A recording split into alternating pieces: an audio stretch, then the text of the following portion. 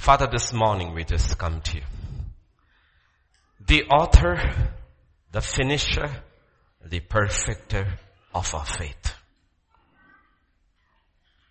The good work you began, your word says, you will finish it. The work began by and in faith. And faith comes from hearing. And hearing from the word of God. So as we come to the ministry of the word, I pray you give us hearing ears. Touch our ears, Lord. That we hear what you say. Touch our minds that we understand what you say. Our hearts that we believe what we say. Give us feet that are strong to climb that mountain with you. And hands that are clean to serve you. For that's what this life and eternity is all about. To worship you and to serve you now and forevermore, Lord. And it all begins with the word. So speak to us, Lord. And we wait at your feet. For in Jesus' name we pray. Amen. Amen. Amen. Keep in mind the messages we've been listening to. How to be fruitful, not to be empty, but to be full. We heard about dry places and how God uses different situations in our life to draw us closer and closer to Him. We looked at faith.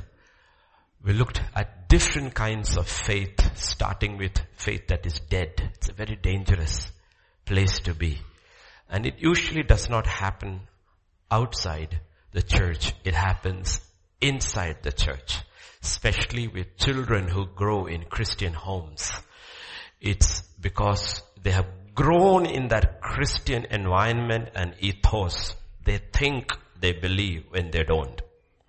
That's the danger of it. It's a faith that is dead when you don't really have it. Okay, so please remember, that's why we are examining our faith. Like I keep saying, the Bible never says examine God's love. It never says examine God's grace. Never talks about it. It says examine our faith. Because we are saved by grace, but through faith. Faith is in my side. Grace is on God's side. There's a constant examination of our faith.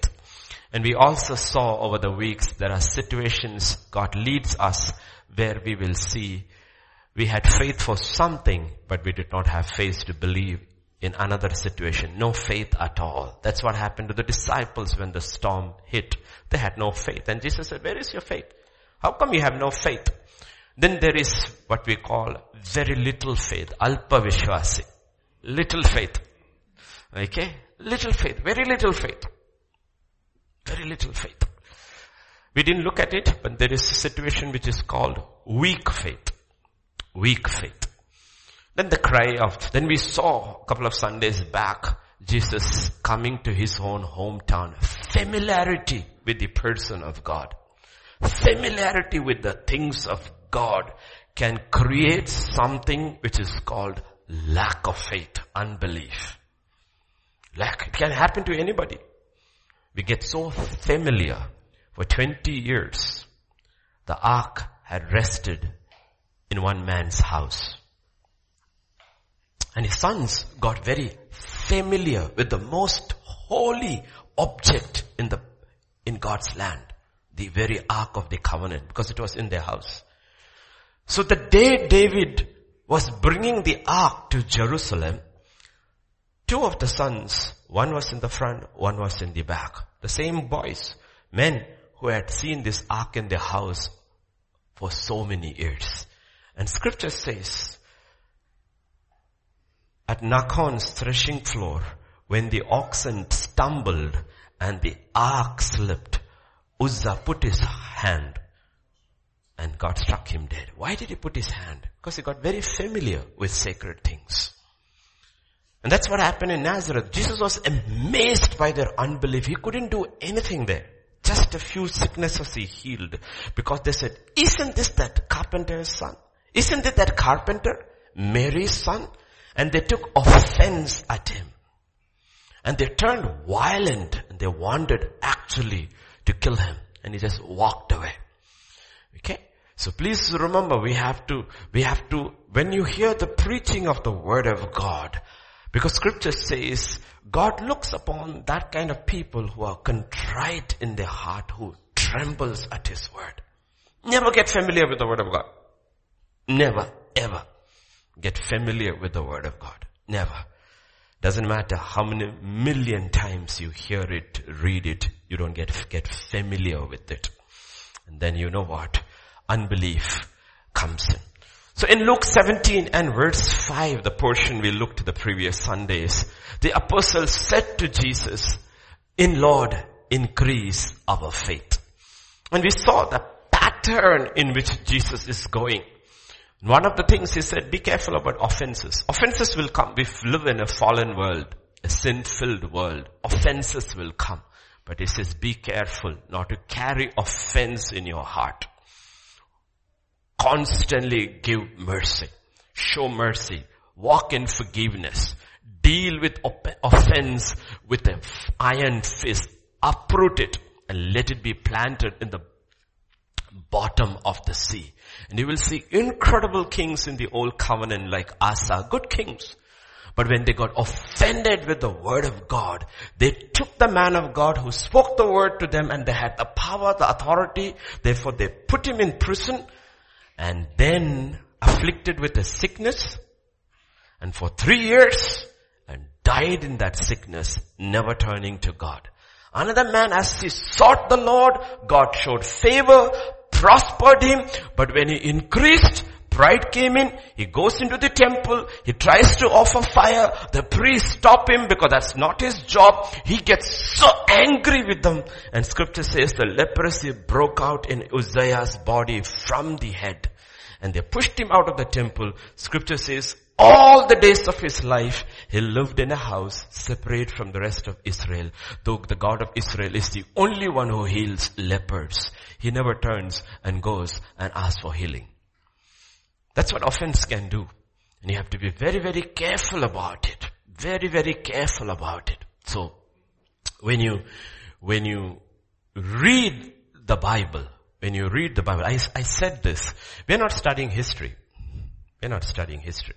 Though there is a lot of history in that. We're not studying history. The reason we study the Old Testament and the New Testament is because in the Old Testament, when God sent Moses to Israel, to Egypt, he said, go tell Pharaoh, Israel is my firstborn. Let him go. So Israel is God's first son, symbolically. And scripture says in the book of Hebrews, everyone God receives as a son, he disciplines. So when you study the history of Israel, you know how God deals with his children. We are not studying history. We are studying how God deals with his children. Why does he discipline his children? So that we may partake of his righteousness, his holiness, his godliness. The purpose behind discipline is that. And scripture says those who have been trained by it will produce a harvest and have peace. So that's why we study. That's why we are not studying historically stuff, which is good. But we are studying to see how does God deal with his people. That's why the Bible doesn't talk about the history of any nation except the history of Israel. It doesn't talk about China, India, Russia, none of these nations. India is only mentioned once in the book of Esther. It's not even. You may be the most populated place on planet Earth, but it doesn't catch God's eye because God is dealing with his son. And God is dealing with his sons and his daughters. You learn from history of Israel how God dealt with them. You learn what he's doing with us. That's how you learn and how you study. And also when you study the new covenant, please remember, if you read the 4 gospels, sometimes you think, is there any chronological order here? Because it is still not history of Jesus Christ. This is the order of the Holy Spirit. The Holy Spirit has breathed into scripture.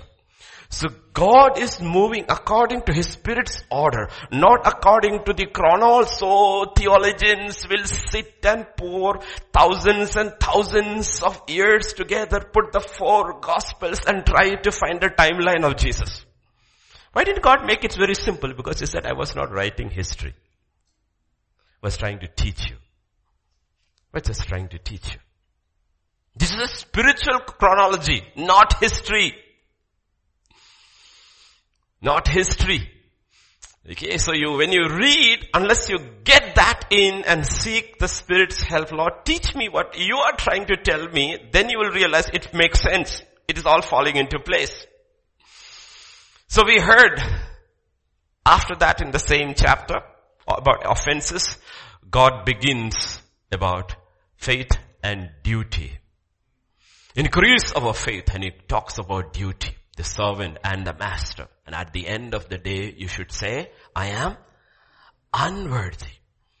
Unworthy. I'm unworthy. The problem is when we do our duty fantastically well, we think we are worthy. That's another trap. That's what happened. I believe Lucifer was the best worship leader ever. But once he was so good, he thought, I am worthy. My throne should be a little higher.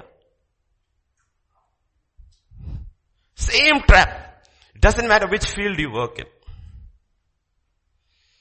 At the end of the day, come back home and say, Lord, I am unworthy. Did you hear the song which the children sang? I'm amazed by 2 wonders. The wonder of your love and the wonder of my unworthiness. 2 wonders. That such a God would love somebody who is so unworthy. The wonder of it. Unworthiness. That's how you grow in your faith. These are all secrets. That's why I said when you read in that chronology, it starts making sense. Why is this chronology like this? You're talking about forgiveness and offense, and then you go to unworthiness, and then you go to 10 lepers, and then you talk about the last days, and then you talk about perseverance. Never give up, pray always and never give up. And then it's talking about when a son of man comes, will he have faith? Then you have the rich young ruler and who will enter into the kingdom of God. And then you have going into Jericho, Zacchaeus. And then you will realize the Holy Spirit is teaching us how to increase your faith. That's the order. It is not a chronological order. It is the order of faith. And everywhere the object lesson is, how do you increase in faith? How do you increase in faith? But the first thing, most important thing you have to remember are these 2 things. One, remember not to carry offense. And second thing, always remember of your unworthiness. Always remember your unworthiness before God. Are we aware? Look at 1 Corinthians 15 verse 19. Apostle Paul. No. I am the least of the apostles who am not worthy to be called an apostle. You see where he begins? He looks at the company of apostles and he says, I am the least. The question to be asked is, if you are the least, why are you the one who's writing all the letters? And not the others. That's got nothing. God is using him most. In history, no man has been ever used by God like this man. But that doesn't make you worthy. That does not make you worthy. You have to be always conscious about your unworthiness. He says, I am the least of the apostles. Not even worthy to be called an apostle. Further down the line, as time progresses, look at him. Ephesians. First he evaluated himself in the company of, let us say, pastors. I look at all the pastors and say, I am the least of the pastors. A little further down the lane, have you grown in your faith? Next verse. To me who am less than the least of all the, now he says, I am the least in the congregation. Now this is growth. Not in the world. The world, this is not growth. This is retardation. You're going back. But this is going forward in the kingdom of God. First you realized your unworthiness in the company of the apostles. Now you realize your unworthiness in the company of the saints. But that's not where he finishes. When you come to his final letters in 1 Timothy chapter 1 verse 15, he says, this is a faithful saying and worthy of acceptance, that Christ came into the world to save sinners, of whom I am chief. He puts him in the entire spectrum of humanity and says, I am the least. This is a man who grew in faith and understood his unworthiness, so God revealed himself to him. That is what faith, the entire purpose of faith is that we know God. We know God. God wants to reveal himself to us. But God is teaching us through these lessons. How is that you can know me? I can reveal myself only to certain types of people. I love to reveal myself to all my children. But all my children are not same. And I'm trying to tell you, this is what you need to learn. Then we come to the next portion. We had stopped there and now we come to the next portion. A part of it Pastor Vijay preached last Sunday. I hope you remember. I do, because I listened to it afterwards. Luke 17. Let's go to today's text. Verse 11 onwards. Now it happened as he went to Jerusalem that he passed through the midst of Samaria and Galilee. Then as he entered a certain village, there met him 10 men who were lepers who stood afar off. They lifted up their voices and said, Jesus, Master, have mercy on us. So when he saw them, he said to them, go show yourself to the priests. And so it was that as they went, they were cleansed. And one of them, when he saw that he was healed, returned and with a loud voice glorified God, fell down on his face at his feet, giving him thanks, and he was a Samaritan. So Jesus answered and said, were there not 10 cleansed? But where are the 9? Were there not any found who returned to give glory to God except this foreigner? And he said to him, arise, go your way, your faith has made you whole. That's the original KJV, whole. Let's go to verse 1, verse 11. Now it happened as he went to Jerusalem. He passed through Samaria and Galilee. Young ones, listen carefully. There are 2 things important in life. One is focus. Second is purpose. Even when you're focused on something, don't forget the purpose. For this purpose the Son of Man came, that he might destroy the works of the devil. For this purpose I came, to seek and save the lost. That is Luke 19 and verse 10. And after that we'll go to verse 11. For the Son of Man has come to seek and to save that which was, that is purpose. Jesus' purpose. Mark 1:38. For this purpose the Son of Man has come. Let us go into the next town that I may preach there also, because for this purpose I have come forth. He has come to seek, to save the lost. He has come to teach us how to walk in your salvation. And third, 1 John 3:8 and verse B. For this purpose the Son of God was manifested, that he might destroy the works of the devil. That's his purpose. Because it's so easy to get lost in the busyness of life. Because we are so focused that we miss the opportunities God lays us on this way. If you go to verse 11. It happened as he went to Jerusalem. Where is he going? What is he going to there for? The final Passover and to die. That's the focus. What's the focus? My Father has sent me for one primary purpose. I need to go to Jerusalem and die. But why am I dying? What am I dying for? To seek and to save the lost. I have a purpose. The focus is Jerusalem. But I have a purpose. As I am on the way to Jerusalem, he's passing through the midst of Samaria and Galilee, and you have an incredible set of events that takes place, because even when you are focused on God's call, you're not forgetting the purpose behind it. You should be focused on your studies as students, but don't forget the purpose is that you are a witness to draw men and women to Christ. You should be focused in your career and in your workplace. Never forget the purpose is that there you are a witness to the living God.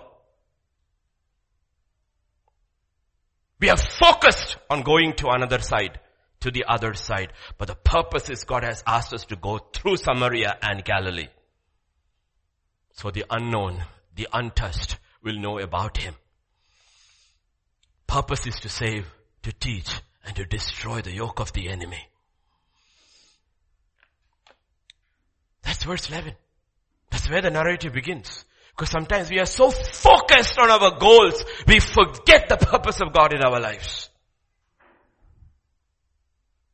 Don't forget the purpose. He didn't forget his purpose. He knew. He knew. And if you turn to verse 12. And then as he entered a certain village, representative of any village, any town, any city.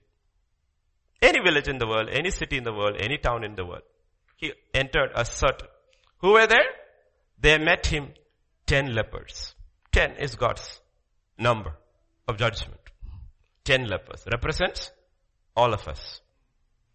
Any town represents our towns, and 10 lepers represents all of us. And what the scripture says? They stood far off. We don't realize the wages of sin is death. All have sinned, not some or most, all. In that all, you and I are included. In that all have sinned and come short of the glory of God. The wages of sin is death. Before a holy God, we are all leprous. All we can do is stand afar off and cry, Lord, have mercy. Mercy. Mercy. There's only one thing we are worthy of. That is death. For the wages of sin is death.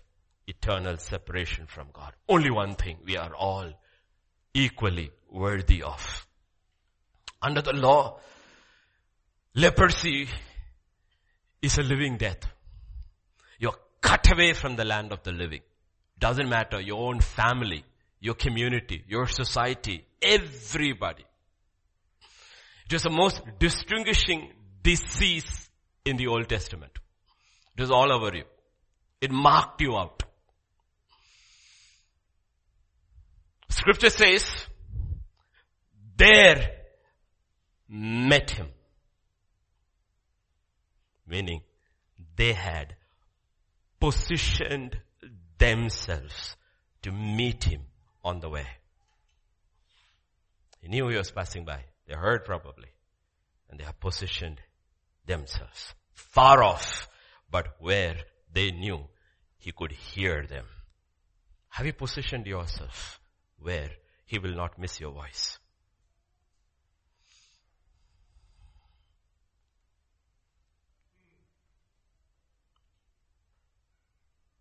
Leprosy is when you lose your skin tone. I was telling in yesterday's church evening meeting, the translator was fantastic. Awesome. Oh, when the translator is really, really good, it's a ball. No. He's the fairest of 10,000. You know that, right? He's the lily of the valley. He's the most beautiful. He's all that. He's lovely to behold. So who's Jesus? He's the actual fair and lovely. You have him here, inside, and he grows. Your outside will be fair and lovely. You don't need cosmetics. You need Jesus. You need Jesus. He's the original fair and lovely. And the duplicate is sold in the market. And people spend money on the duplicate when the original is given free. Look at him. They positioned themselves and they stood far off. This is the law. This is what the law has done to all of us. In Leviticus 13 and verse 46, scripture says, he shall be unclean. And all the days he has the sword, he shall be unclean. He is unclean, he shall dwell alone, his dwelling shall be outside the camp. That's the judgment upon the leper. And we don't realize we are all where some still are lepers. Spiritual lepers. And sin has made us insensitive to the righteousness and the holiness of God. We are not able to feel his touch because sin has made us insensitive. I'm telling you the truth. That's what sin does. When David was so conscious of God and was walking with God and running from the king who was his enemy, when he cut the edge of the king's robe, he was so conscience stricken, saying that I have touched the anointed. Though he just cut a piece of his. But when he went down in sin with Bathsheba, he could get Uriah, send him drunk, get him killed, and he was not even touched. And when the report came back that Uriah is dead, he says, yeah, people die in war. Big deal. How did a man who was so sensitive to sin become so insensitive to murder? It's a trap. All of us can get caught. So please remember what the Bible tries to teach us. That's why don't ever get familiar with God's word and his spirit. This is what we all were. Outside the camp, cut away from the land of the living, the spiritual, cut away from the living God, and all we could cry is, unclean, unclean, unclean. Ephesians 2:12, Paul through the Holy Spirit will tell us this. At that times you were without Christ. He's talking now to the Gentiles. Us. There's no Jew here. Gentiles. Us. What did he say? You were without Christ. Aliens from the commonwealth of Israel. Strangers from the covenants of promise. Having no hope and without God in this world. That's what we were. In the next verse, in verse 17, he says, he came and preached peace to you who were far off. Those who were near was the Jews. Those who were far off were us. And he came. And what did he preach? To us lepers? Peace. You can have peace with God. You can get back with God. We were all far off. We did not even realize we were unclean. We did not even cry to him, David, son of God, have mercy. But he came to us. We didn't go to him. These 10 went to him. He came to us. And he preached what? You can have peace with God. To us. We need to understand this. What if everybody is born a leper? Imagine a country isolated from the rest of the world. Everyone in the colony, in the country, is a leper. And every child that is born as a leper. You will see leprosy is the norm. Not to have one eye, not to miss half your nose, to have no digits on your hands. You'll think that's the norm. Because that's what you look around. And then into that midst comes a man we call normal. They look at him. His eyes, his face, his nose, his lips, his digits. Oh, this is the norm. And we are actually abnormal.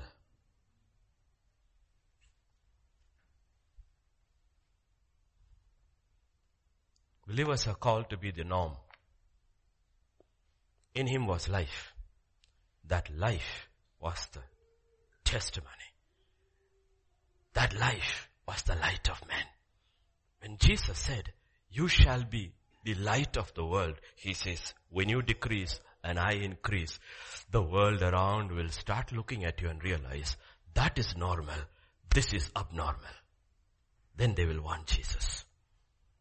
Then they will become sensitive to sin.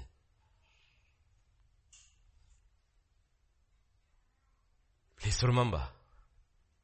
Otherwise, we also join the leper colony. The abnormal has become the normal. That's why, remember Wednesday's message, Sundays for Wednesday's message, Pastor Vijay is saying that incredible statement, if the light in you is darkness, how great is the darkness. When the Christian is supposed to be normal and he becomes abnormal, how great is that abnormality? Verse 13. And they lifted up their voices and said, Jesus, Master, have mercy on us. All you and I could do was to lift up our voices and cry, Lord, have. But we will cry only if we are aware of our spiritual state. That's why I said the gospel is first bad news, then good news. What is the bad news? All have sinned. All have been destined to death. All are sinned. All short of God's glory. Hell is prepared for you. That's the first news. Second news, you don't have to go there. It's one way. It is not how much God loves you, how great you are. He wants to prosper you in your workplace. He wants to give you first right. That is not the good news. The good news is everyone is a leper. Everyone is outcast. Everyone is destined for hell. And then you don't have to. You don't have to. God has another place. And God has made a way. And when you get into the way, you are cleansed of your leprosy. And from an outcast, you become a child of God. A child of God. That's the good news. Don't change the gospel. But all we can, once we are aware, is to cry, Jesus, Master, have mercy on us. They lifted up their voices. They didn't whisper, Jesus, have mercy on us. They lifted up and cried. That's how Jesus prayed.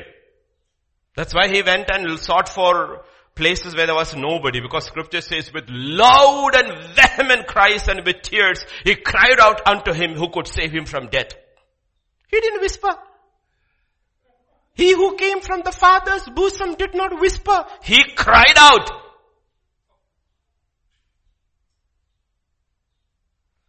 When was the last time you cried out? Verse 14 says, he saw them. Why did he see them? Why did he see them? Because they cried out. You know why he saw them? Because they cried out. They were standing far off. And he was passing. And they cried out, Jesus, Son of David, have mercy. And he saw them. Will your cry and my cry turn God's attention to us? Will it turn? Or will he just pass us by?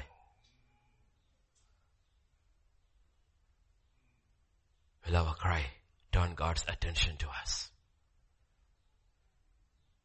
Jairus' cry stopped Jesus. The centurion's cry stopped Jesus. The Canaanite woman's cry moved Jesus. They all cried out. Bartimaeus cried, stopped Jesus. The two blind men who followed him into the house, they cried, sought a response from him. He saw them because he heard them. What does scripture say? He said to them. He said to them. Good communication means both parties speak. They spoke. He spoke. When is the last time you heard from Jesus? Or you just pray, amen, and get up and go? They cried. He spoke. That's communication. And like Airtel and Vodafone, charges don't go up here to here. The government doesn't sell spectrum for this call. It's free.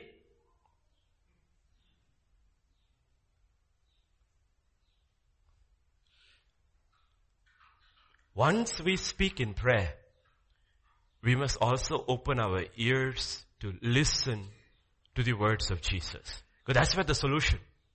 So many people have so much faith in their prayers.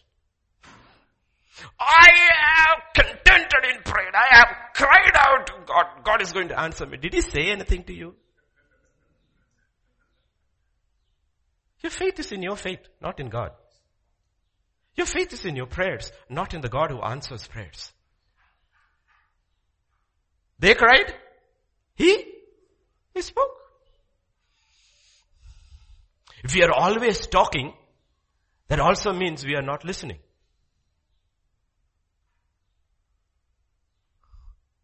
Slow to? Quick to?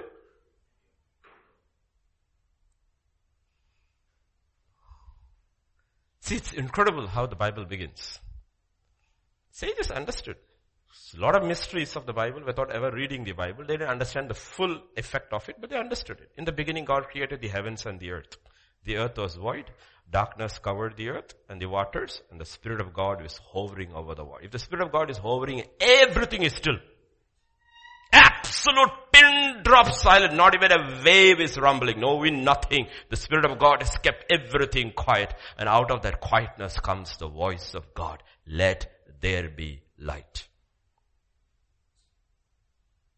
Do you know what the Hindu mantra is? The self-existing God, Brahman, not the other three, Brahman. The first word he utters is out of silence, Om. And creation begins. That's where they got it from. That's why that's the most sacred symbol in Hinduism. Because out of silence, God speaks. If you're not silent, you will not hear Him. If my prayer only entails me talking to God and there is no silence thereafter, how do I hear Him? They cried. He spoke. And it is in what He spoke their solution lay. You want a solution, right? All these are asking for a solution, right? Who gives solution? Me? No, He. You know, you could write it here and hear it at home, the answer. You could go back in the evening and open your Bible and suddenly the answer stares right into your eyes and you realize, I prayed in the morning at church and evening He answered me. Because He speaks. He speaks. Please remember this. Once He speaks, it changes everything. Because the voice and the word of God has never lost its power. Let there be light. It's still working. The universe is still expanding. It's not contracting. It's expanding because when He spoke, we don't know. That's the power of God's word. It changes everything. And that's why what is so important is not our prayer part which is important, but the listening part of prayer is the most important. You have to get your solution. Imagine you go to Dr. Richard, Dr. David, Dr. Beulah and give your entire problem, symptoms from head to toe you have given. And then you say, thank you and get up and go. He will take your money and says, thank you, you can go. Did you get a solution? No. Where does the solution come from? Not from you, from them. Solution comes from them. You only voiced your problem. Solution is in their hands. Where does solution lie? With Jesus. Do you remember this Roman centurion is an incredible man. It's an incredible picture put over there. Listen to what he says in Matthew 8:8. The centurion answered and said, Lord, I am not worthy that you should come under my roof. We looked at that. First thing he recognizes is unworthiness. Though he's an officer in the Roman army and Israel is under Rome. First thing he looks at Jesus and he realizes, you know what? I'm not worthy. I'm not worthy for you to come under my roof. Second thing he says, just speak a word. Just speak the word. Just speak the word. I trust the power of your word. Just speak the word. And my servant will be healed. You just have to speak. You just have to speak. I'm waiting for your word. You just have to speak. Because the solution lies in what you say. And Jesus said, go. Your servant is healed. He's healed. Where did the solution lie? In what Jesus would say.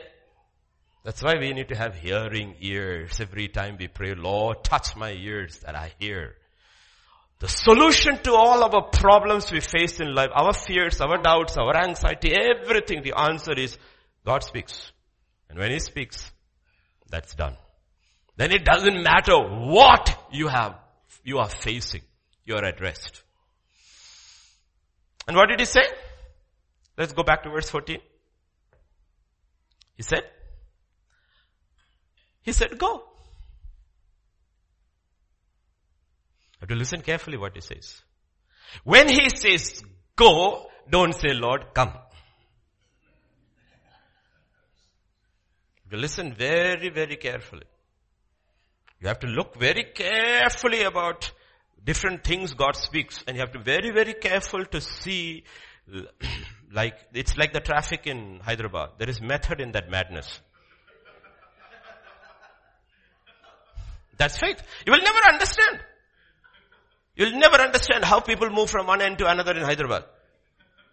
And sometimes when God tells you things, you never understand how this is going to work, but it works. And you have to be very careful and don't bring your reason over there. Hezekiah cries, Lord.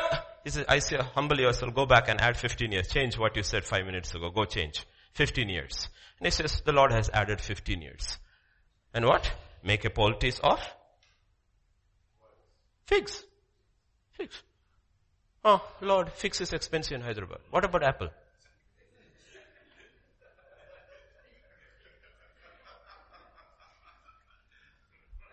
If He said figs, it is figs. You try anything higher or lower, it's not going to work. The problem is we try other fruits. Because we don't hear carefully and obey carefully. If you ask Him, Lord, why figs? You don't ask these questions. You just do what He says. Go. The key, there is what we call the obedience of faith. Go and show. Why show to the priest? Because he didn't come to break the law. He came to uphold the law. And according to the law, only the priest can say you are clean and can go back to your family. It's given to the priest. So He says, go show. I can tell you go, but the community will not accept you. Because the community will listen to the priest. So go to the priest, show it, and he will look at your soul and says, okay, go. Go back to your family. Go back to your community. Go and show yourself to the priest. That's what He said. And scripture says, and so it was as they went. As they went, they were healed. See, the healing came because they obeyed. As they went. And you will see almost every case of Jesus doing miracles, you will see He says they obey and the miracle takes place. That's why it's so important to hear very, very, very, very carefully. Very, very carefully. Because they believed. They didn't question His method. They didn't suggest any new way. They just believed and obeyed. You know what genuine faith is? It just takes God at His word and obeys. It just takes God at His word and obeys. In 2 Corinthians chapter 5 and verse 7, scripture says, we walk by faith and not by. And they were literally walking by faith and they were healed.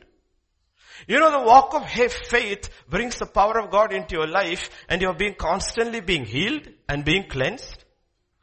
The very walk does it.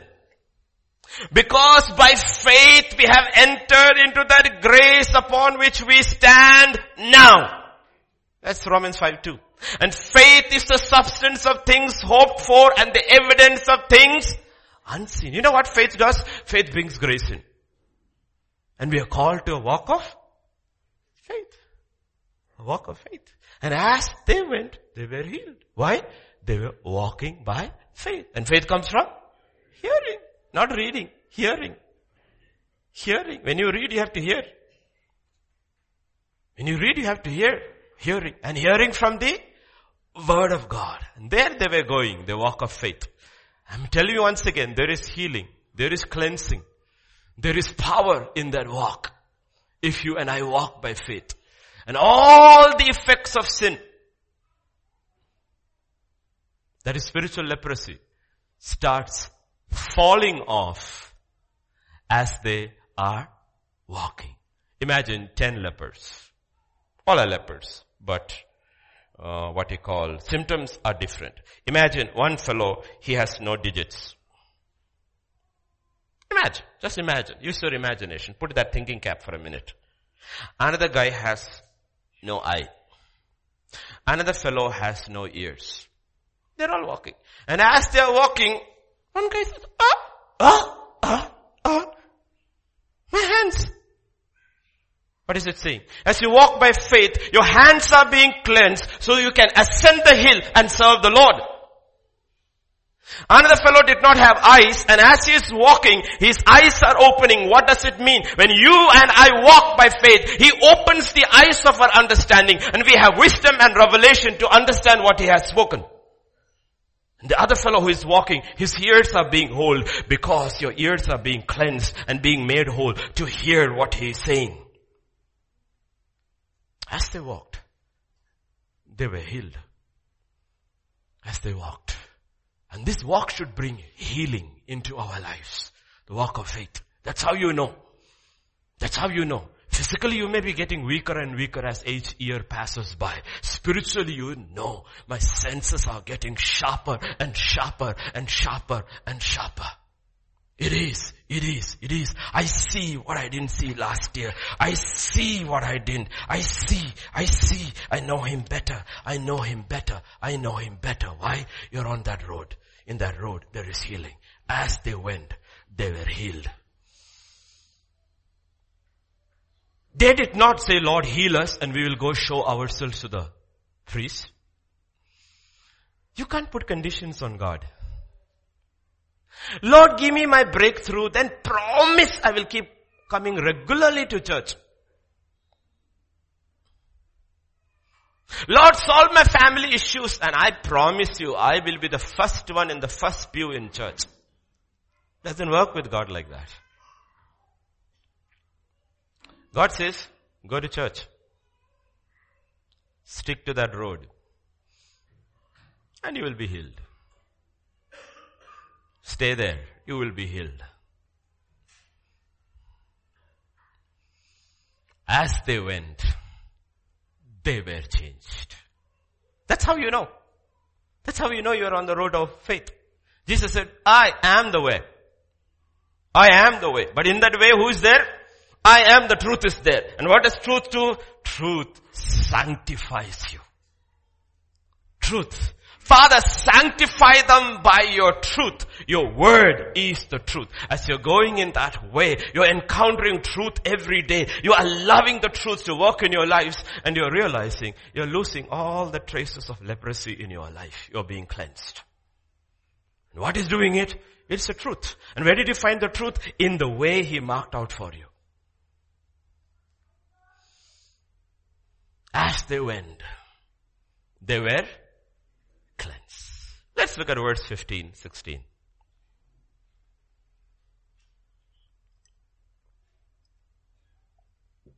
One of them, when he saw that he was healed, returned and with a loud voice glorified God. Let's read 15 and 16 together. Can we put it together? One of them. How many were there? Simple math. 10. And fell down on his face at his feet, giving him thanks, and he was a Samaritan. 10 of them were going. And all were getting healed. All got healed. One stopped. And he turned. Are you the one who stopped and turned? No, are you the one who continued? Thank you for the healing. Bye-bye. Which category do we fall? The one who turned or the ones who went? Which category do we fall? These are serious questions God asks. Why are they so excited to continue the other 9? It's a natural excitement. Why? Because the priest alone can declare that I am clean and I can go back to my wife, I can go back to my children, I can go back to the society. They are running, but one stopped. One stopped. And he started going back.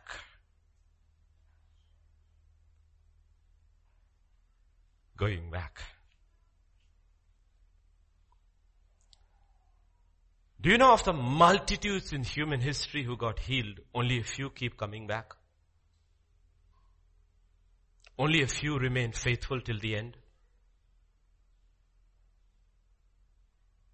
Only a few regularly come back and fall at his feet. The 9 took everything and gave back nothing. When the journey started, I believe 9 Jews and 1 Samaritan. They 10 were united by disease. United by? But when they got healed, they were separated by healing.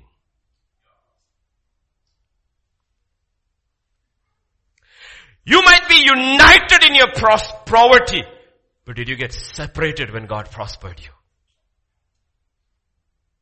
You might be united in your ignorance when you started your education, but when the blessings came and you realized you're going up, did it cause a separation to say that, you know what, I am not going with the crowd first there, I am returning back to the one who made me this. What did prosperity do to you? What did success do to you? What did healing do to you? Did it separate you? That's a question we need to ask. That's why it is written in the book of Revelation, the 24 elders will take their thrones and put it at his feet. That's how you ask these questions.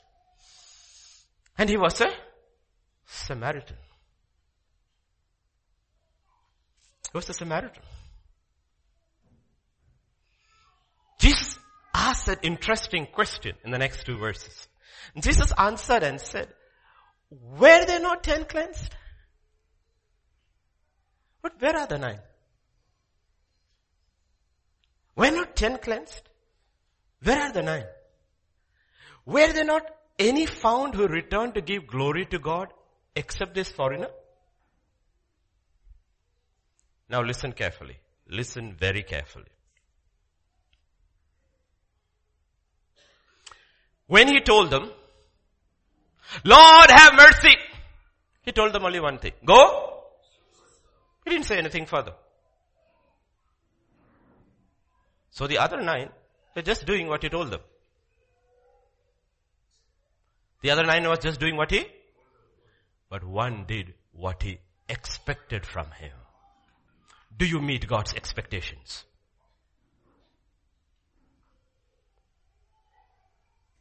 Do you and I meet God's expectations? That's why scripture says without faith it's impossible to please God.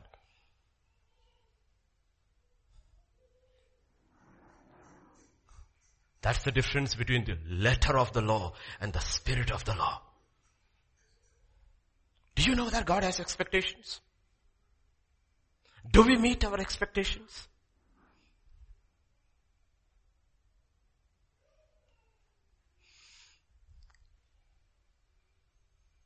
Do you realize why the Samaritan turned back? And the other 9 did not? The answer is this. This foreigner. Who is he? This foreigner. The foreigner did not look at his leprosy making him unworthy. He knew he was unworthy even without his leprosy.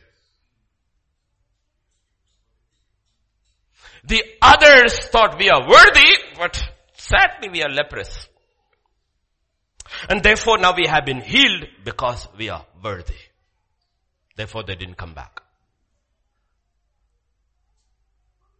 while the one who thought he was unworthy came back. Do you see how it plays out? The narrative plays out what God is trying to teach us.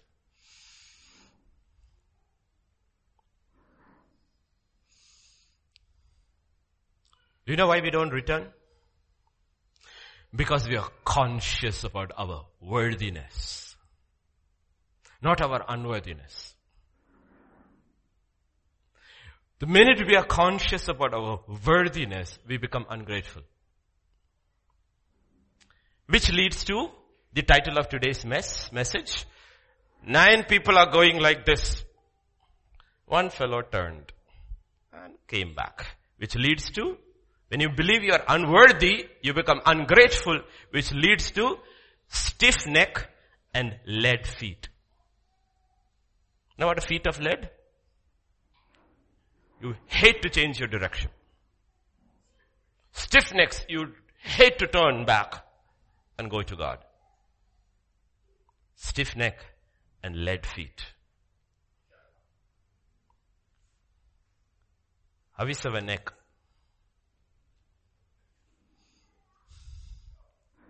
Nine of the 10 thought it was their right. Healing was their right, and it was God's duty to heal them. That's what we are taught now in many churches, right? It's your right. Claim it, name it, take it. I don't know where it fits with scripture. And if you don't get it, blame it.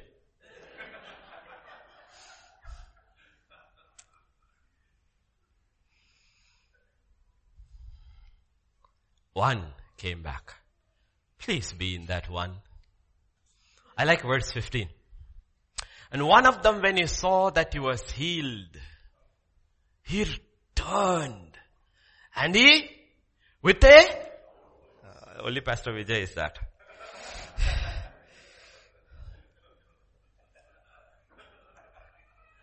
Leviticus 13:45. Now the leper on whom the sore is, his clothes shall be torn, his head bare, he shall cover his mustache and cry. Why did he come back with a loud voice?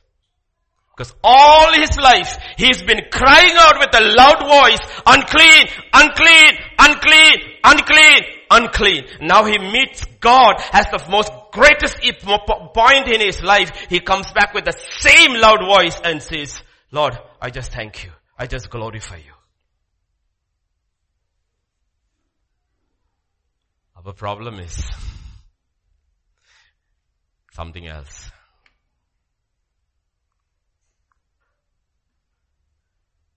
He didn't come quietly.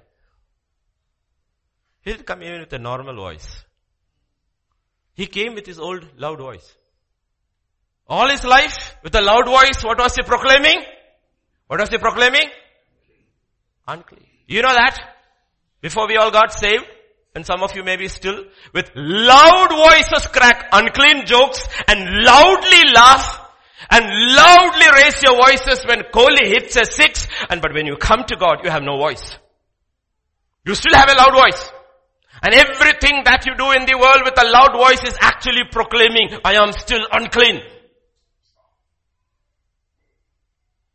But when we come to God, we have no voice. We all want to be very sophisticated before God. Even if we raise our hands, it's very daintily. Praise you, Lord.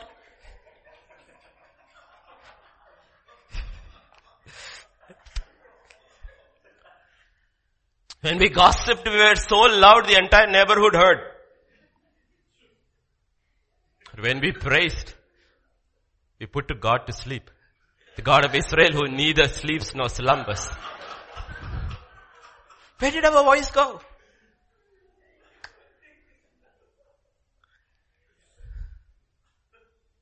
We gave a wave offering to Dhoni and Kohli.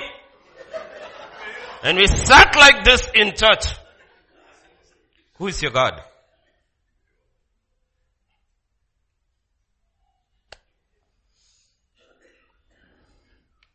Man, when he came back, he was loud.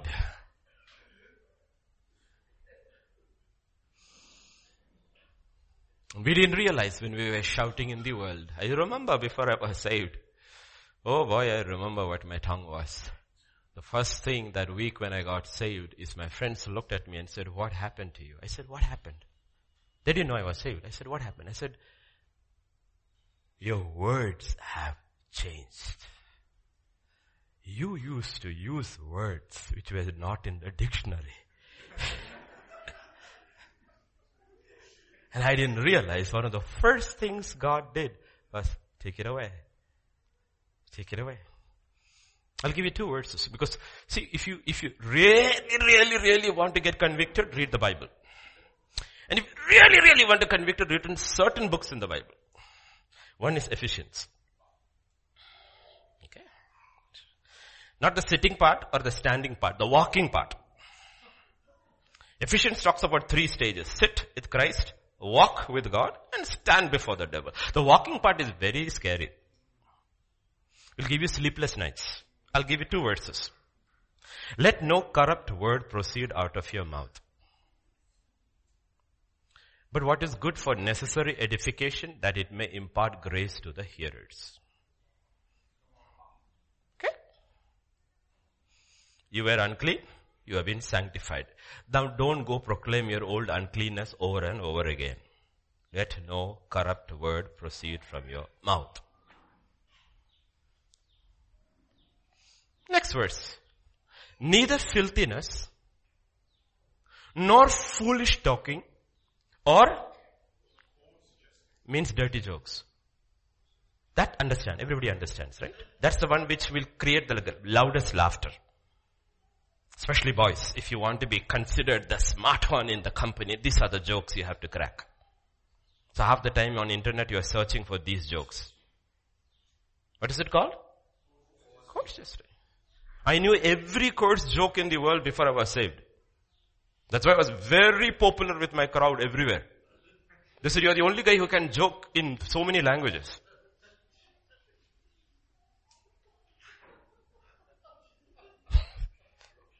Course, which are not fitting, but the giving of thanks.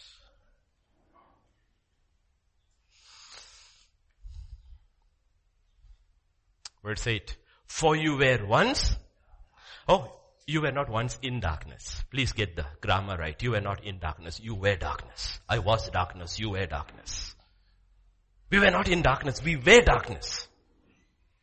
Now, we are not in light. We are light in the Lord. Walk as the children of light. That's what we were when we were in darkness. Loud jokes, loud anger, loud politics, loud arguments, loud voices, without realizing in the spiritual realm before the unseen angels and demons, we were proclaiming, unclean, unclean, unclean.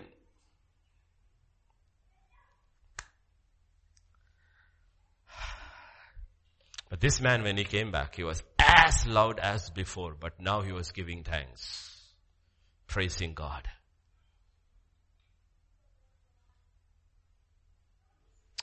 Go back to that verse.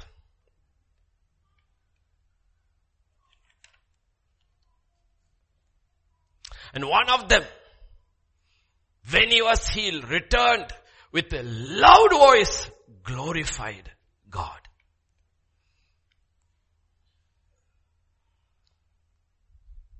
You have to understand this.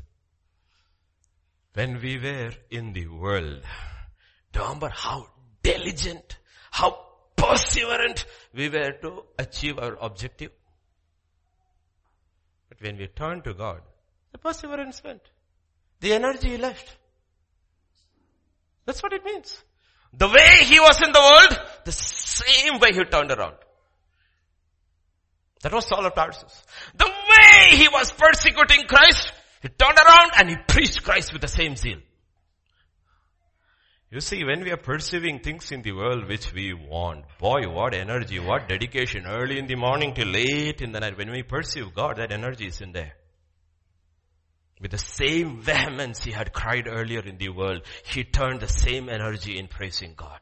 Do we have it?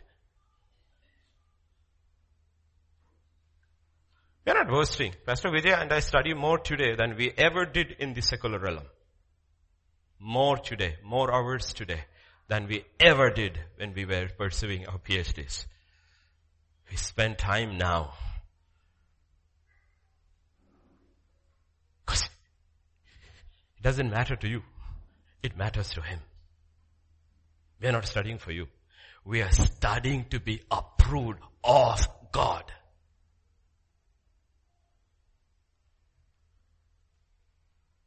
Same dedication when you turn to God. Please, young ones, get these things correct. Because He is the only one who cleansed us. He is the only one who saved us. The question is, where did all that go? Paul puts it beautifully in 1 Corinthians chapter 9, putting this life as a race. Everyone who competes for the prize is temperate in all things. Now they do it to obtain a perishable. Any goal you achieve in the world is temporary. Any goal you achieve in God's kingdom is eternal. But he says, why don't people show that energy for eternal goals?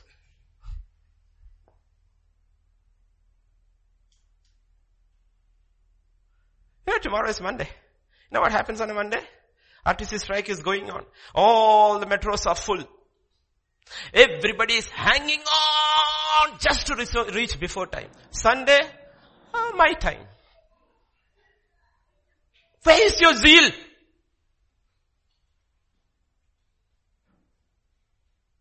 You think God has no expectations? Where is our zeal? When His own disciples told Him, don't go to Jerusalem and die, Scripture says He set His face like a flint towards Jerusalem because He was zealous for us. Not to live, to die. We are rushing in all transport to live. He rushed to die. Where is our zeal?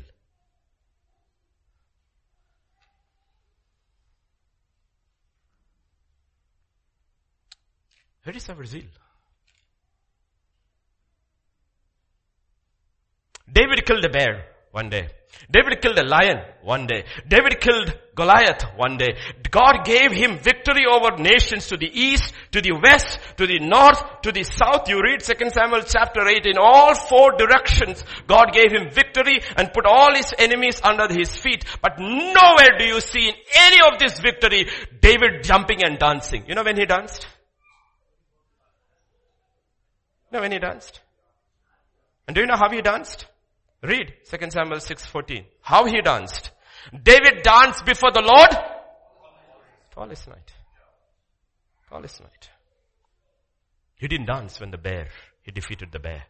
He didn't dance when he defeated the lion. He didn't dance before Israel when he killed Goliath. He didn't dance when his armies defeated his enemies to all the four sides. He danced before the ark of the Lord with all his might. That's why God said, this is a man after my own heart. He meets my expectations of him.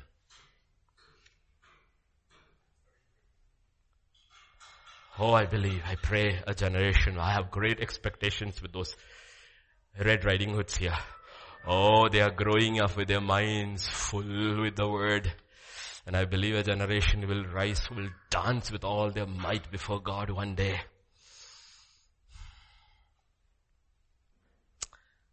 Because nine thought they deserved the healing.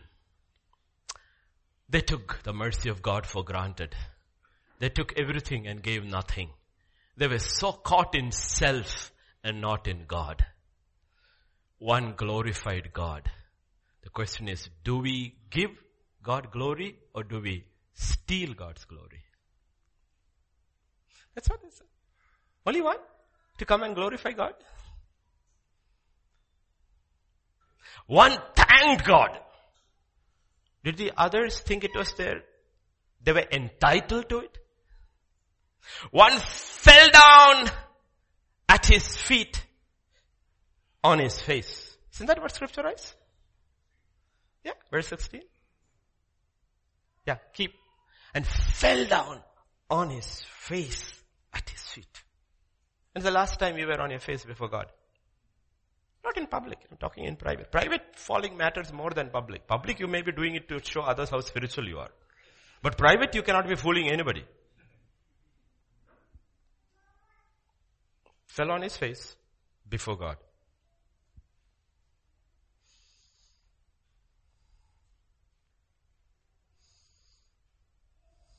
Verse 19 is interesting. And he said to him, if you haven't fallen, how can you tell you arise? If you haven't fallen before him, how can you tell you arise? Do you know the power of the word arise in the Bible?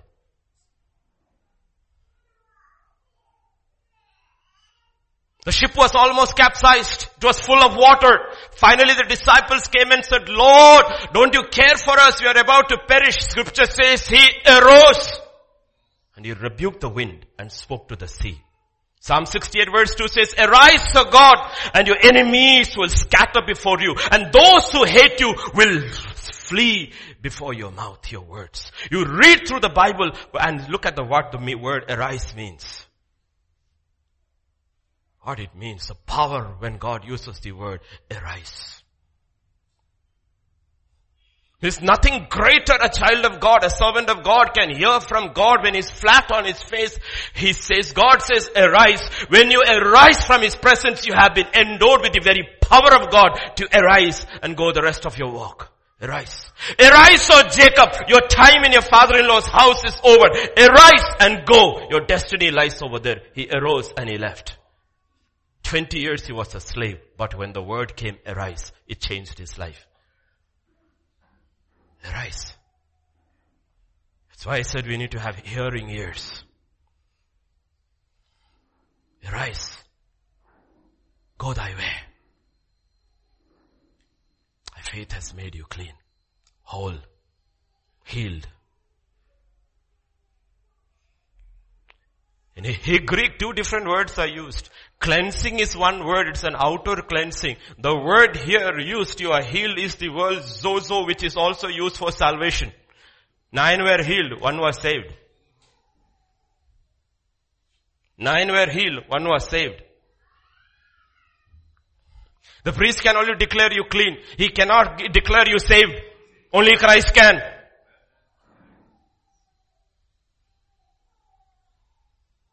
I can pray over you. I cannot heal you.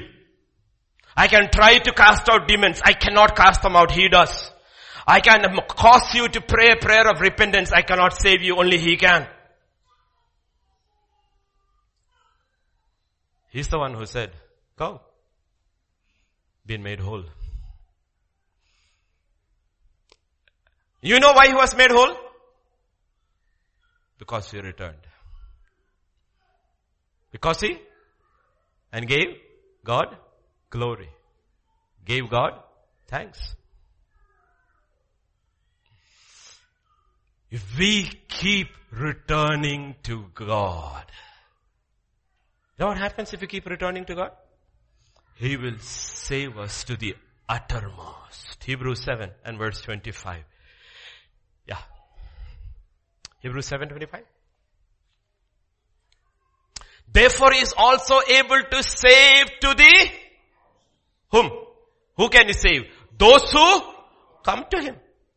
Come to God through him. Since he is forever living to make intercession for us, but we need to go to him. We need to keep going back to him over and over and over. I am not satisfied with my sanctification. I am not satisfied with my holiness. I am not satisfied with my back. Make me whole. Make me whole. Make me whole. Scripture says he can save us to the uttermost. Keep returning back. Keep going back. That's the way. That's the way.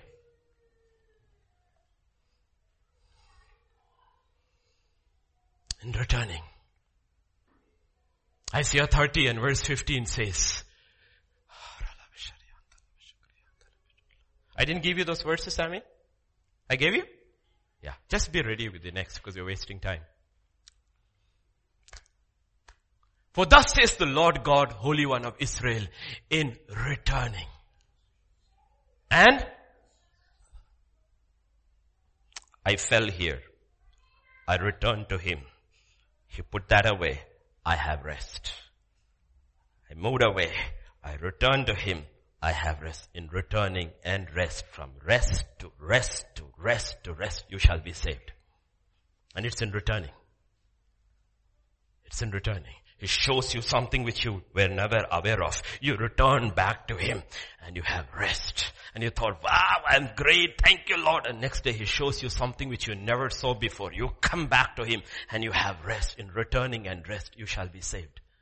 And he returned, therefore you are saved.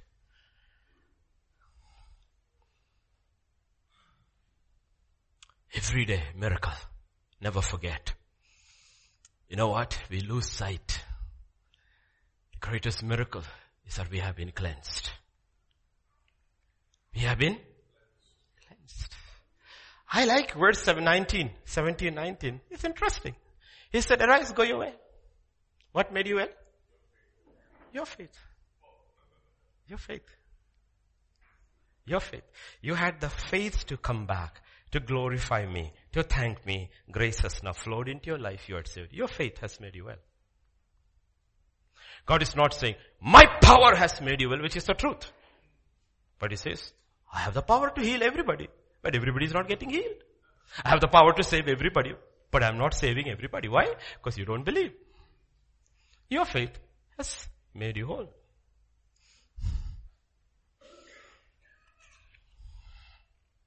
So we have come back to faith. So what is the faith that makes one whole? What's the faith that makes one whole? It is the faith that really sees you as you really are. A leper. A leper cleansed by God's grace. A sinner saved by grace. When? All your life. All your life. Once you see it yourself that way, you will never get out of that road of gratitude. Every day you have reason to thank God. Why, Lord? I was a sinner destined for hell. You saved me. Doesn't matter what happens to me. I know where I am going. You don't need to do one more thing for me to say thank you. You don't have to. You don't have to do a thing. I don't need one more reason to come to church. Why? I am saved. I don't need one more reason to lift up my hands. Why? I am saved. I don't need one more reason to read the Bible. Why? I am saved. I don't need one more reason to get on my knees. Why? Because I am saved. I was a leper. I have been cleansed. The minute you start thinking you are worthy, these things start going out of your life. That's the danger of 21st century. What is that? Entitlement mentality. We think we are entitled to certain things from God. We are entitled to one thing from God, that is called hell. Entitled. Wages of sin is death. And all have sinned. The faith that sees who we really were. The faith that cries out aloud. The faith that takes God at His word. The faith to go the way God pointed. Till here, all 10 were the same. And then, one separated.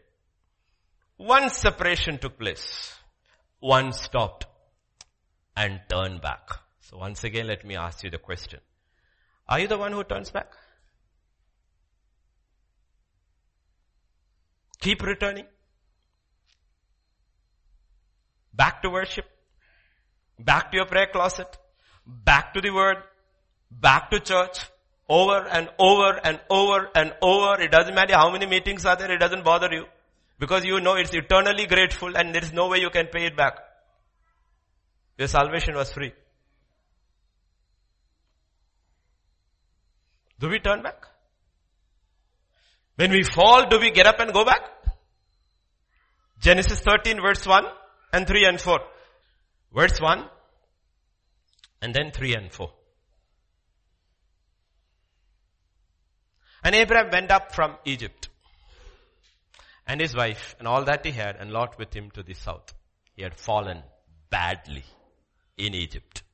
He came out of Egypt and started traveling out. What does 3:4 say?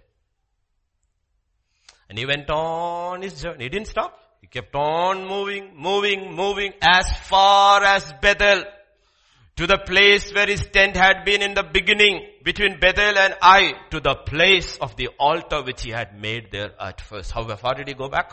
He returned until back to the first altar he had met God, and went to the altar and said, Lord, put me right, make me whole. I went and goofed up big time in Egypt.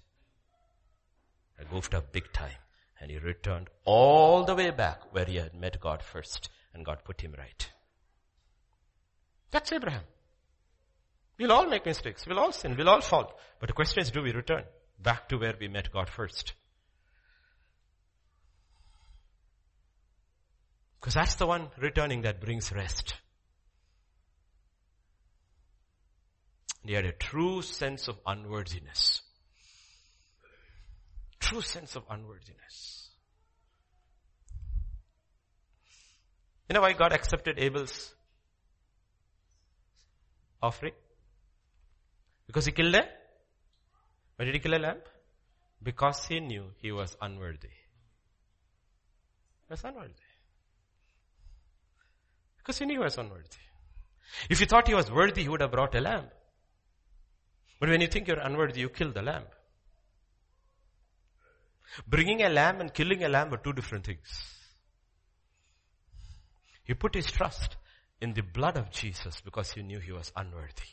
And not by his. He was a shepherd, the other was a farmer. The farmer brought his fruit, the shepherd could have brought his flock. So here, take the best lamb. This is the best I have. It's still you're worthy. So take my best. But when he killed the lamb, he was saying, I am unworthy. There is no other way. I have to come your way.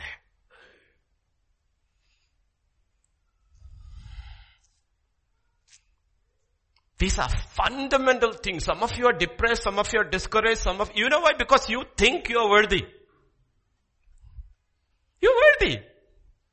That's the reason. You think you're worthy. So something negative happens to you, immediately you are depressed because that shouldn't be happening to me. Why not?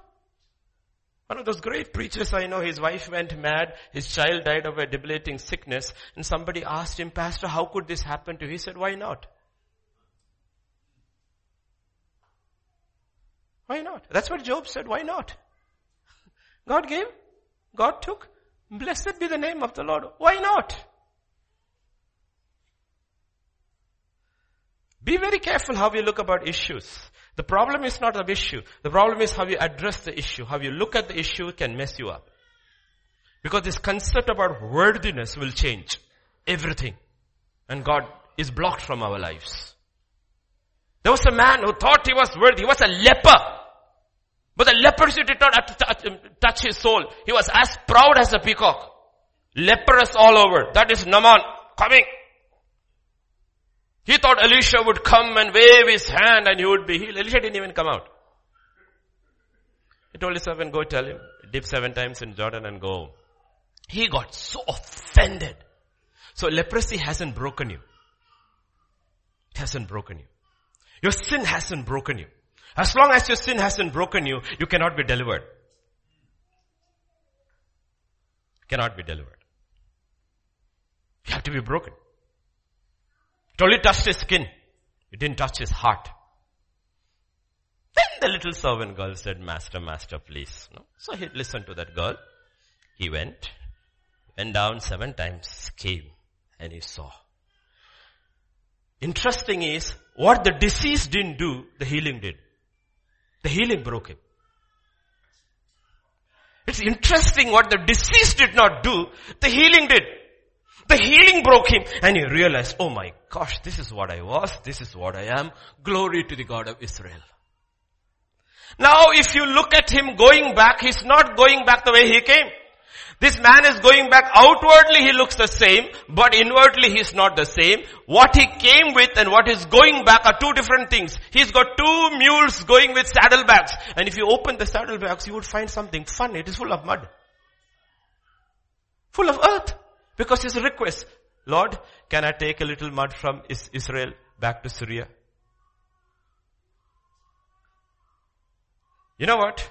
If you ever went to Syria, Damascus that year, that age of Naaman, All over Damascus are all these altars before pagan gods and sacrifices being offered. But if you go to Naaman's house, you will see a holy altar made with earth from Israel. And here is a man giving thanks and glory to the living God because he realized who I was and what he has made me.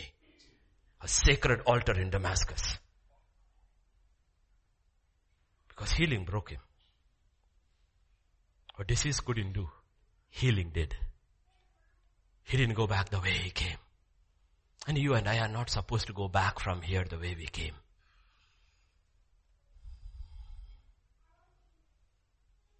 That's a question we need to ask. God says, let's be what we call in English, brutally honest. Can I get you to come 2 Sundays on a row on time? Return?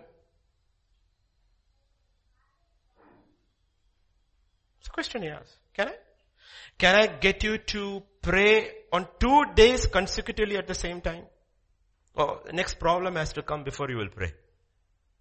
Can I get you to return back to the Word of God for 2 days in a row? Can God trust you?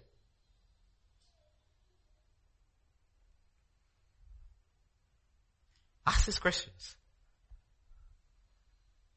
Do you know how slack when we come to the things of God? Why? Is my question. Because somewhere it is gotten. We are worthy. I was worthy to be saved. You see, I went to college. So God needed me. I didn't need him so much, but I think without me, what would he do? I added to his resume.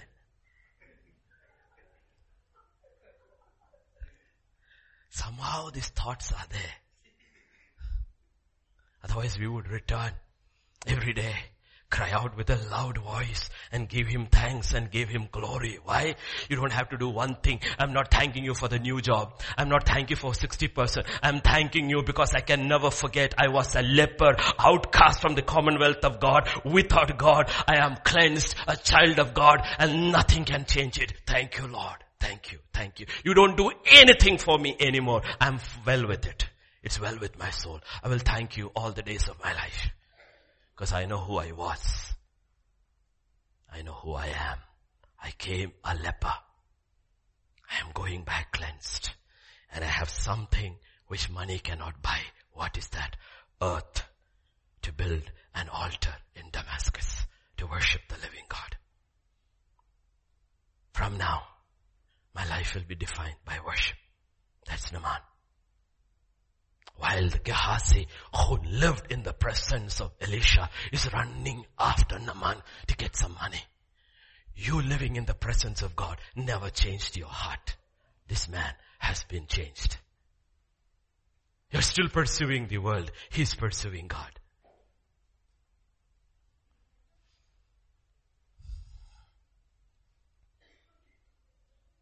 Are we getting it? Encounter with God should change us. And it continually changes.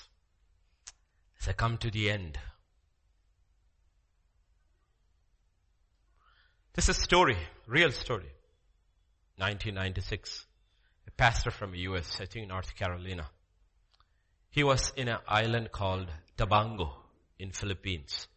And he was leading worship. He and his team had come on missions in this island called Tabango in a leper colony. And they were having worship. Now the pastor, all lepers. And let me get my facts right because it's such a, even I was shocked when I read it. He had 5 more minutes left. So he said, anybody here, any special number you want me to sing? Any specific song you want to sing? Worship song. Then he said, a woman who had not been facing the pulpit turned towards the light. And when she turned towards the light, these are his words. I saw the most hideous face I had ever seen. Her nose and ears were entirely gone. and leprosy had eaten away her lips too. And she raised her hand. And when I looked at her hand, she had no digits.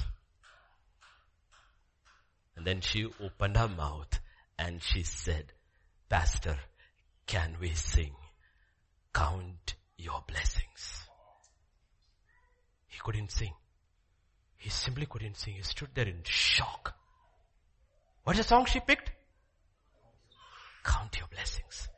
He just got on the stage and walked out because he was overcome. So one of his team members walked with him and said, Pastor, you will never be able to sing that song again, right? He said, yes, I will be, but I will never be able to sing it the same way again. No digits, no eyes, no nose, no lips, but saved. And what do you want to sing? Count your blessings. Do you know what's the greatest blessing? Your salvation, my salvation. And because of that, truly we should be able to sing, I can sing of your praises forever. Count your blessings. Count your blessings. I am saved. I wrote a list, last minute list. I am saved. I'm a child of God. I'm going home Monday. I have a Father in heaven. He's preparing a place for me. In that place there is no sin, no sickness, no tear, no sorrow. And when I go, I have to take as many as I can with me. And all my life, everything that I have is a gift from Him to freely give back.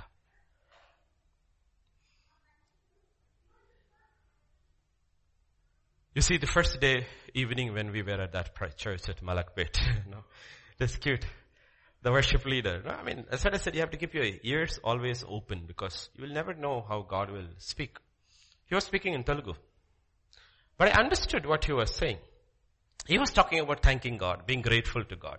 He said, I did not realize a part of my life where I need to be grateful for. He said, I went to donate blood. And when I went to donate blood, I had to fill a form. And in the form is all, do you have this sickness? No. Do you have this sickness? No. Do you have this sickness? No. Do you have this sickness? No. Do you have this sickness? He said, as I looking at it, I was counting my blessings. I don't have these sicknesses. I don't have these. Do you know how perspective changes? Now, I don't buy newspapers. I read online because there's no ad there. And you can stick to the headlines. But last time when I was going on mission last month, I was flying to Calcutta. And I picked up a newspaper from the airplane, DC. I was just going through it. Then I looked at the obituary page where all the people who have died, right? Full. Then God said, take a closer look. You can hear. Okay, He speaks. Even when you read columns, He will tell you, take a good look. And I looked. So many obituaries, pictures with that. Hindus, Christians. Hindus, my heart is broken. When will I? Heart is broken. When will I? We miss you. We'll always miss you. All that true. Then I looked at the Christian ones. Every Christian obituary begins with the promise of the Bible. And I was thinking, you know what? An unbeliever, non-believer picks up the newspaper and if he reads the obituary calling, every Christian death is a testimony of the resurrection power of Jesus Christ in a newspaper. I said, wow. I've read it all my life. I never read it this way. Do you realize what it means? You need to be told in the next 45 minutes you will die. Then you will value salvation. You will don't need Peter or anybody. Everybody will be standing. Hallelujah, hallelujah, hallelujah. Right? It's like the pastor who said, wife was fighting with him the whole day because she didn't get the sari she wanted. Next day she was quiet. I said, what happened between yesterday and today? And he asked her what happened. She said, yesterday when I was going shopping, I passed the coffin shop and I saw open coffin. And the Lord told me that is your end. I didn't want any more sari.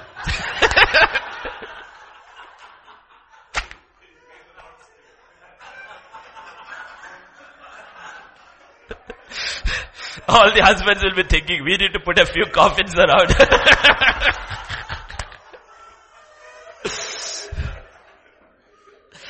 Really, I'm telling you, you need to live in the light. Look, I don't dye my hair, okay? Every time I look in the mirror, I look at this and say, you know what it says? The day is coming closer, closer, closer. It's coming closer. What day? Death. Should excite you. You're going home. Not like Hezekiah, please. Foolish fellow. God says, come home. He doesn't want to go. Look at life differently. Absolutely differently. Look at life differently. Otherwise we force focus, we miss purpose. Miss purpose. Because our faith has to increase. And faith's eye is always upon the other side. It's not on this side. It is on the other side. Faith sees those things. And on the way, you use faith to use all the things you need to fulfill God's purpose in your life. You use faith now to fulfill His purpose, but faith's eyes are fixed on the other shore. A person, a place, and your thoughts are on that place. Increase our faith was their prayer. Amen? Shall we stand? Let's sing that song. You know the last song we sang? I love that song. My Lord, what love is this that pays so dearly that I, the guilty one, may go free. Amazing love, oh what sacrifice, the Son of God given for me, my debt to pay and my debt to die, that I might live, that I might live.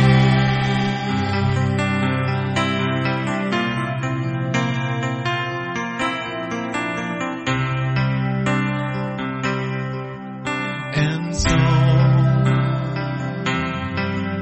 they watched Him die, despised, rejected, but the blood that shed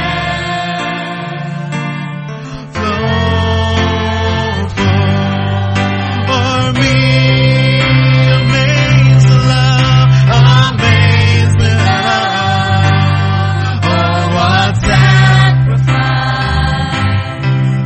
the Son of God given for me.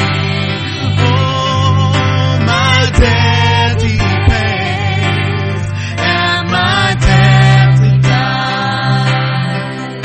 that I might live. Oh, that I might live.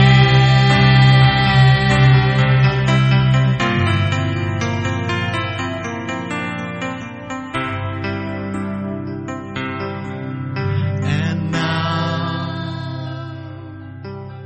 this love of Christ shall flow like rivers. Come on,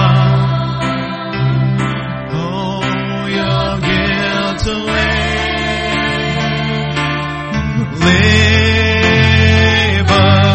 Live again, amazing love, oh what sacrifice, the Son of God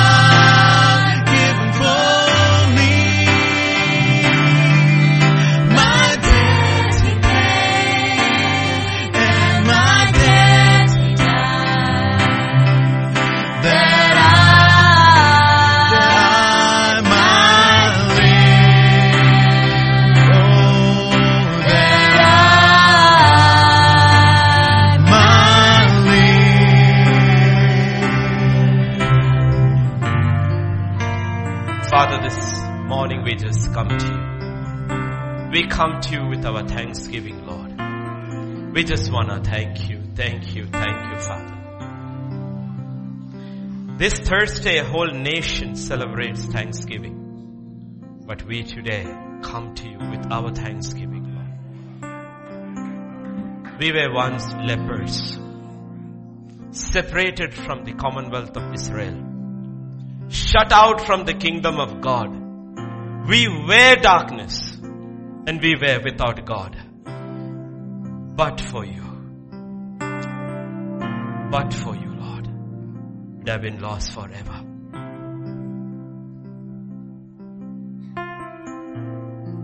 You didn't just cleanse us with your word. You didn't just forgive us with your words. You went up onto the cross. Went through that agony, went through that pain, became sin for us, and then died.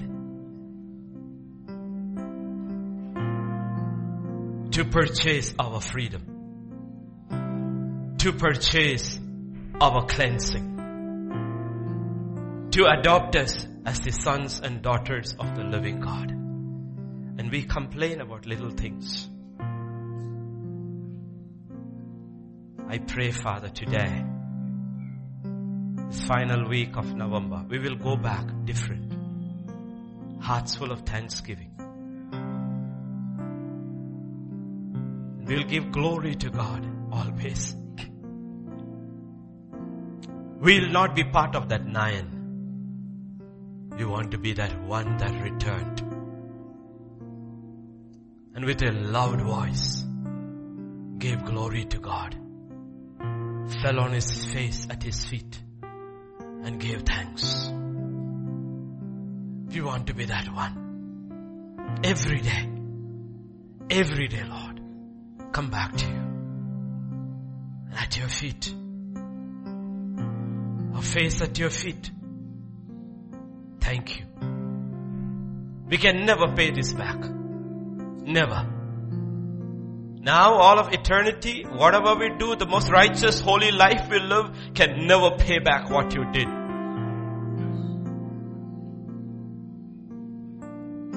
All we can do is give you thanks and give you glory.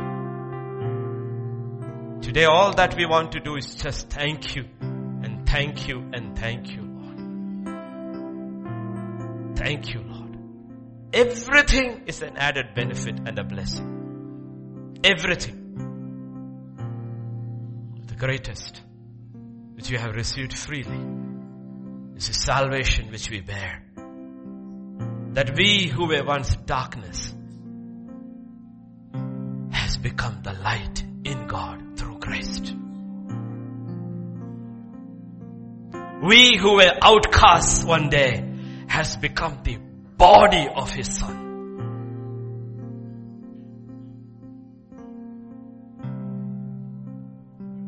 Thank you, Lord. We just thank you.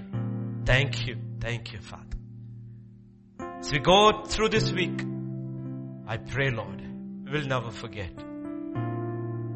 We will never forget what you have done and what you are still doing. Because you have promised if we keep returning to you, you will save us to the uttermost. And I pray every one of us will take that to heart and keep coming back to you. Because we are not satisfied with our salvation. We want to be saved to the uttermost, that there is nothing of us is left one day, and it is all yours. That's our offering to you, Lord. All of God, nothing of us. Thank you, Father. So children go into a week, pray that you would bless us, strengthen us, and keep us close to you. Meet us at all our points of need, Lord, because you are our Father. Knowing, Father, believing the blood, the Spirit and the Word has sanctified us. We lift up holy hands in your sanctuary and we bless your holy name. We bless your holy name. We bless your holy name. And we proclaim in your house, thine is the kingdom, the power and the glory forever and ever, O God. You alone deserve all the glory and all the praise. Thank you, Father. Thank you, Lord. We give you glory, honor, power, and praise once again. And in Jesus' name we pray.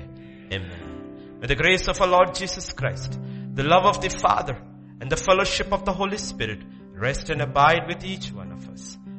Amen. Amen.